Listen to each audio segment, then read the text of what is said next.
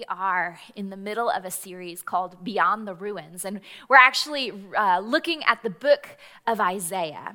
Isaiah was an Old Testament prophet who lived during the late kingdom period, which means late kingdom basically means the kingdom is about to come to an end. The time of the kings is about to be finished. And basically what had happened during that time is there were all of these kings, and the kings had led Israel to a time of great prosperity, but it actually resulted in a lot of arrogance, a lot of pride, a lot of smugness.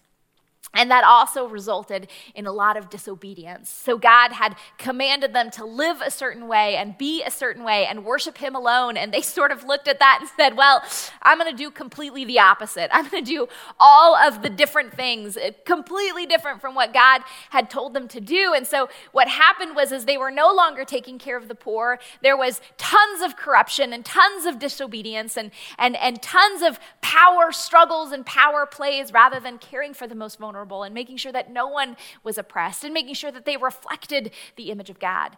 And this corruption and fight for power and oppression was seen most clearly in Israel's leaders. And so God called this prophet named Isaiah to speak truth to power and to say, hey, listen, you are going the wrong way. You are corrupt. You are doing the wrong thing. Turn yourself away from God. And he calls him to speak that truth to the leaders, but also to warn the leaders that there is this great nation of Assyria that is coming from the north. And then after Assyria, Babylon is coming. And they're going to take over Israel. They're going to decimate Israel. They're going to take captive all of the people. So Isaiah is trying to warn them about this. Now, we kind of have talked so far that Isaiah, the book of Isaiah, is split in two chapters. Two sections. There's chapter 1 through 39, which is the first section of the book of Isaiah. And that's sort of where Isaiah is speaking the truth to power, where he's warning them that this is going to happen. And last week we looked at how he uses this metaphor. He says that Israel is a tree. And that tree is going to be cut down, and all that's going to be left is this stump that's going to be burnt and smoldering. That's all that's going to be left of Israel. And that was a hard message. But what Isaiah kept telling them was, wait, there's hope. In this burning, smoldering stump, there's a holy seed. Out of this burning, smoldering stump, there's going to be a branch. There's going to be a king that's going to come. He's going to be Emmanuel. He's going to set the people free. He's going to rule for all nations. He's going to restore and rebuild all things. And at the end of chapter 39, all of this that Isaiah has said comes true. Assyria comes in and takes over the northern lands of Israel. And then Hezekiah, the king in the south, decides that he is terrified of Assyria coming. And so against God's command, he goes to the king of Babylon and he says, listen, help me, protect us against Assyria. And the king of Babylon says, well, show me what you have. And so Hezekiah brings the king of Babylon in and says, okay, here's all of our wealth, here's all of our land, here's all of our treasure, look how good it is. And Babylon says, yes, and takes over Hezekiah and conquers the southern part and burns Jerusalem to the ground, takes all of the things, takes all of the people, but a few that he leaves behind, and he drags them off into Babylon. And this is called the exile. This is where all of the people have to leave the homeland that they love, the land that they were promised by God. And they are standing there in ruin. And that's where Isaiah chapters 40 through 66 come in. All of the people are off in exile or back home wondering, what are we supposed to do now? The city's in ruin. We're exiled in the middle of nowhere. Now what do we do? How are we supposed to move forward in the midst of this rubble? And more importantly, where is God in all of this? God, where are you? You didn't show up. Where are you? And so what Isaiah does is in chapter 42, he commands them to sing a new song. And this is what Isaiah tells them in verses 10. He says, sing to the Lord a new song, his praise from the ends of the earth. You who go down to the sea and all that is in it, you islands and all who live in them. Let the desert and its towns raise their voices. Let the settlements where Kedar lives rejoice. Let the people of Selah sing for joy. Let them shout from the mountaintops. Let them give glory to the Lord and proclaim his praise in the islands. The Lord will march out like a mighty man. Like a warrior, he will stir up his zeal. With a shout, he will raise a battle cry and will triumph over his enemies. Now, here's the thing, when he tells them to sing a new song, I've always read that and I've thought, oh yeah, we're supposed to sing a new song. We're learning the new things to say. We're learning these new lyrics or whatever. No, but that's actually not what Isaiah means. A new song was actually a genre of songs. Like we have the blues, and you sing the blues when you're really sad, and then you say the thing that you're upset about. So a new song, like the blues, is a genre, but unlike the blues, you don't sing it when you're sad. A new song is a victory song. When a king would come back from battle victorious, you would sing the new song to the king. It'd be a song of gratitude. It'd be a song of celebration. It'd be a song of conquering. And so when Isaiah tells the people to sing a new song, he's telling them, sing a song of victory. Sing a song of gratitude. Sing a song of celebration. Now, the weird thing is, how? Why? Why is Isaiah telling these people who have just been conquered, who just lost their homeland, who've been dragged off into exile? Why is Isaiah telling them to sing a new song? They've just had this crushing defeat. They're all captives and bound slaves, and they should be singing a funeral dirge. They should be singing the blues. Why is he telling them to sing a new song? But if you look closely at the lyrics of the new song that Isaiah tells them to sing, if you read it carefully, what you see is that this new song isn't about Israel triumphing over their enemies. It's actually about God triumphing over his enemies. It's not about Israel being these mighty warriors. It's about God being a mighty warrior. It's not about Israel being the ones who have raised a battle cry. It's about God being the one who raised a battle cry. It's not about them winning a victory. It's about God winning a victory. You see, the interesting thing is there's this huge parallel through this part of the book of Isaiah between sort of what happened when Israel were slaves in Egypt and sort of what is happening in the midst of them being slaves and prisoners in Babylon, being exiled people in Babylon. There's this comparison.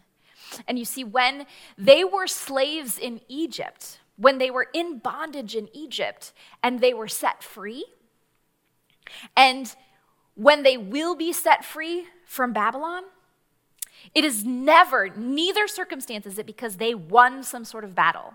Whether in Egypt or in Babylon, it's not because they had some weapons that they were able to put together and rise up to fight the supreme powers that were above them. It had nothing to do with that. In fact, it didn't even have them being able to be strong enough of a political party or have some sort of political influence in order to navigate their freedom from coming. In both of those cases, they weren't set free for any of those reasons. Instead, it was because God did something powerful. It's because God was fighting on their behalf in order to set them free. And so this new song is about God's victory, not their victory. It's about God's glory, not their glory. And the thing that's fascinating is it's so important for Israel, even in exile, to figure out how they're supposed to sing this song of declaration of glory and victory to God. Because the reason that they're in the very situation they're in, the reason that they are in exile is precisely because they stopped singing this new victory song, this new song to God, and they were singing this new song about themselves. They were singing this new song to their idols. They were singing this new song because of their own accomplishments. And that's precisely why God had to say, okay, you got to go into exile. Because you're singing the new song to the wrong thing. And in so many ways in our own lives, we do this too. Like, this message is for us also. In so many ways, like when we get a new relationship, all of a sudden we start singing this new song to this new relationship. Or when we get a promotion, we start singing this new song to this promotion or to our own skills, our own accomplishments, our own resources, our own power. We sometimes sing this new song to our own resolve, our own goodness, our own abilities. And we need to hear the same words that Isaiah says to Israel. Sing a new song to the Lord. So the other interesting thing about this new song is that it's not a song that's about good people triumphing over bad people. It's actually a song about God triumphing over evil. And this is really, really important because, if you really boil down the history of the world is all about good people trying to have victory over bad people. Like, that's what really the history of the world is all about. And the interesting thing about it is everybody sort of defines what is good and what is bad in their own ways, and they always put themselves in the good camp and everybody else that sees differently from them in the bad camp, and then it's a battle between the two of them. But the people that the good people say are the bad people, they have also defined themselves as the good people and put those other people in the bad camp. And what's fascinating is that all the bloodshed, all of the wars, all of the toxicity on social media, like all of that stuff is always about I'm good and those people over there are bad, and let's try to conquer them. Let's try to overcome them. And really, when you're playing that game, you can justify just about anything, because you're always justifying that you're good and they're bad. So this is right and that's wrong. We're always defining it by our own ways. Now, I'm sure that as you hear this, you might be thinking, yes, I know exactly who needs to hear this. I know, I'm going to record this piece and I'm going to make sure that this other person hears this. I'm going to put this on my social media so everybody can know that they're doing it wrong. But here's the deal. I'm not saying this to them. I'm saying this to you. And I'm saying this to me. That there are, even right now, all of these different ways that we have defined what we believe, what we think, what we do as good, and what they do over there as bad. We always are in this wrestling place of creating sort of a bad camp. And so my question for you is, for you today, who's in the bad camp? Like who's in the bad camp for you? Which group is it? Which movement is in the bad camp? Which worldview is in the bad camp? Which news channel is in the bad camp? Which political party or religious group or nation? Or really, which person is in the bad camp? Because here's the deal, this whole thing is not about you and them. This whole new song, in fact, this whole battle is not between the good people and the bad people. It's not between you and them. It's between God and evil. The battle has been won already by the death and resurrection of Jesus. You see, on the cross, Jesus didn't win the battle between the good people and the bad people. On the cross, Jesus won the battle between God and evil. Between God and evil. And then he shouted, "It is finished." See, Oswald Chambers, it's an author and Christian theologian, he has this quote and he says this. He says, "The greatest note of triumph that ever sounded in the ears of a startled universe was that which sounded on the cross. It is finished." The greatest note of triumph was this call that it is finished. It is the last note of this new song. It is finished is the last note of the pursuit of justice. It's the last note of God making everything right with the entire world, of rebuilding all of the ruins. It is finished.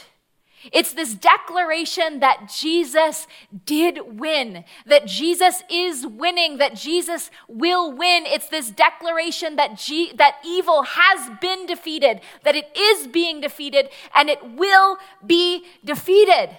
It is finished. It is finished. And so the question we're left with is, how do we integrate this new song into our lives? Like, how do we sing it with all of our being? That God is victorious, that he has won the battle. How do we sing this song? Is it words that come out? Is it some way that we live our life? How do we live out this song? And Isaiah says that living out this new song actually begins with our worship. He says that worship comes from the ends of the earth, that this new song happens when every part of the world is filled with worship. Now, I know that every one of us, especially if you call Clarksburg Church home, like every one of us is compelled by this mission that God has sent us on, that we are to bring heaven to earth, or we're to proclaim and demonstrate that heaven has already come to earth in the spaces that we live, work, and play. We're supposed to demonstrate it. We're supposed to proclaim it. We're supposed to do the things to show it. We're supposed to tell the people. And sometimes what happens in all of that is we're so compelled by doing justice and walking in mercy and being humble and all of those things and living this out in our everyday lives that sometimes it feels like worship gets kind of regulated to the sidelines, that it sort of becomes like, no, I'm so busy doing, I don't have time to stop and worship, or we only stop to worship when we're so burnt out and so exhausted and so tired that we need a little pick-me-up, a little inspiration to make ourselves feel better. And then we go back to work, to rebuilding and proclaiming and all the kingdom work. And what Isaiah is saying is that actually worship is central to accomplishing God's mission. That worship is central to the rebuilding of the city. That worship is central. It's like the root of finding life beyond the ruins. I mean, think of the audience that Isaiah is speaking to, right? Isaiah is speaking to this audience who doesn't need inspiration. It's not like they need a little pep talk and then they're going to be okay. No, their lives have been decimated. Everything that they knew was normal is not normal anymore. They have been ripped away from their homelands. They're in this place that they're like, what is happening in this world? They don't need a little inspiration. They're oppressed and they've been taken captive and there's all sorts of injustice going on around them. And so what Isaiah is saying to them is like, listen, you can't fix this. Like, you can't rebuild this city. You can't just clean it up a bit and it'd be better. Instead, only God can fix this. It's really only God that can move you beyond the ruins. It's only God that can rebuild everything. It's only God that can rebuild all of the destruction that sin and death has caused. And so in the middle of this mess that you're standing in, only God can fix this. And when we worship, what we're doing is we're sort of surrendering ourselves to say like, hey, I can't do this on my own. And when we worship God, we're joining the God who can. We're joining the only one who can fix all of it. We're joining the God who, since the beginning of the foundations of the world, has been working on restoring all things, has been working to make all things set right once again. And when we worship, we're joining this God who loves justice more than we do. We're joining a God who cares more about making sure that the injustice to people of color is fixed.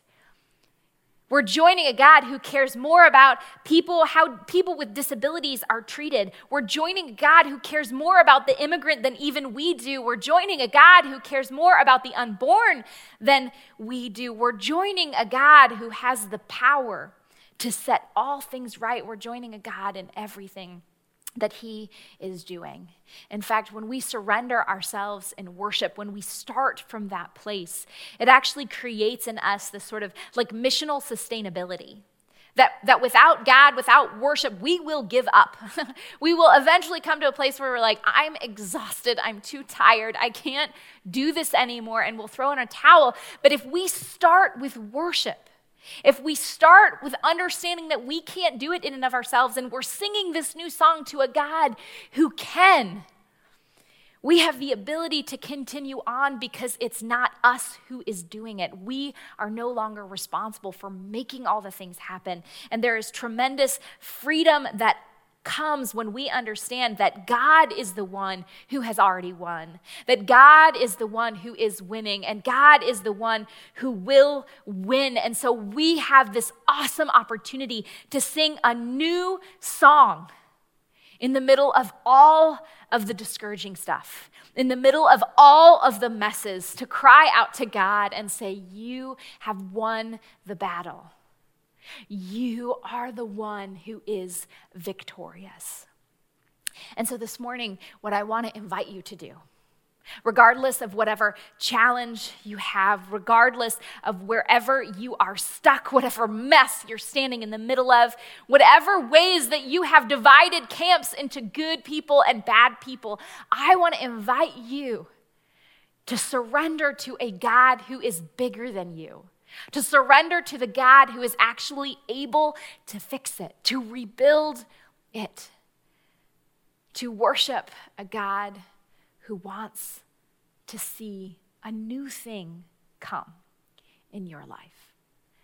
So this morning as we worship together, I invite you with your heart and your mind and your voices to sing a new song to our God. Let's pray together. Father God, you are victorious. Even in the middle of this time where for some of us it really does feel like exile, that everything that we have known has been destroyed, everything that we thought we had control over, we don't. But you are still victorious. You are still a God who loves us. You are still a God who is working all things to the good of those who love you and are called according to your purposes. And so, Father God, would you allow this new song to rise in our hearts that it is not our battle, and it's not even us who have to fight it, but it's you. So would you allow our hearts to join with you in worship? Would you allow our lips to speak of your praises and your glory, but also our surrendering need for you? Would you fill us with your Holy Spirit?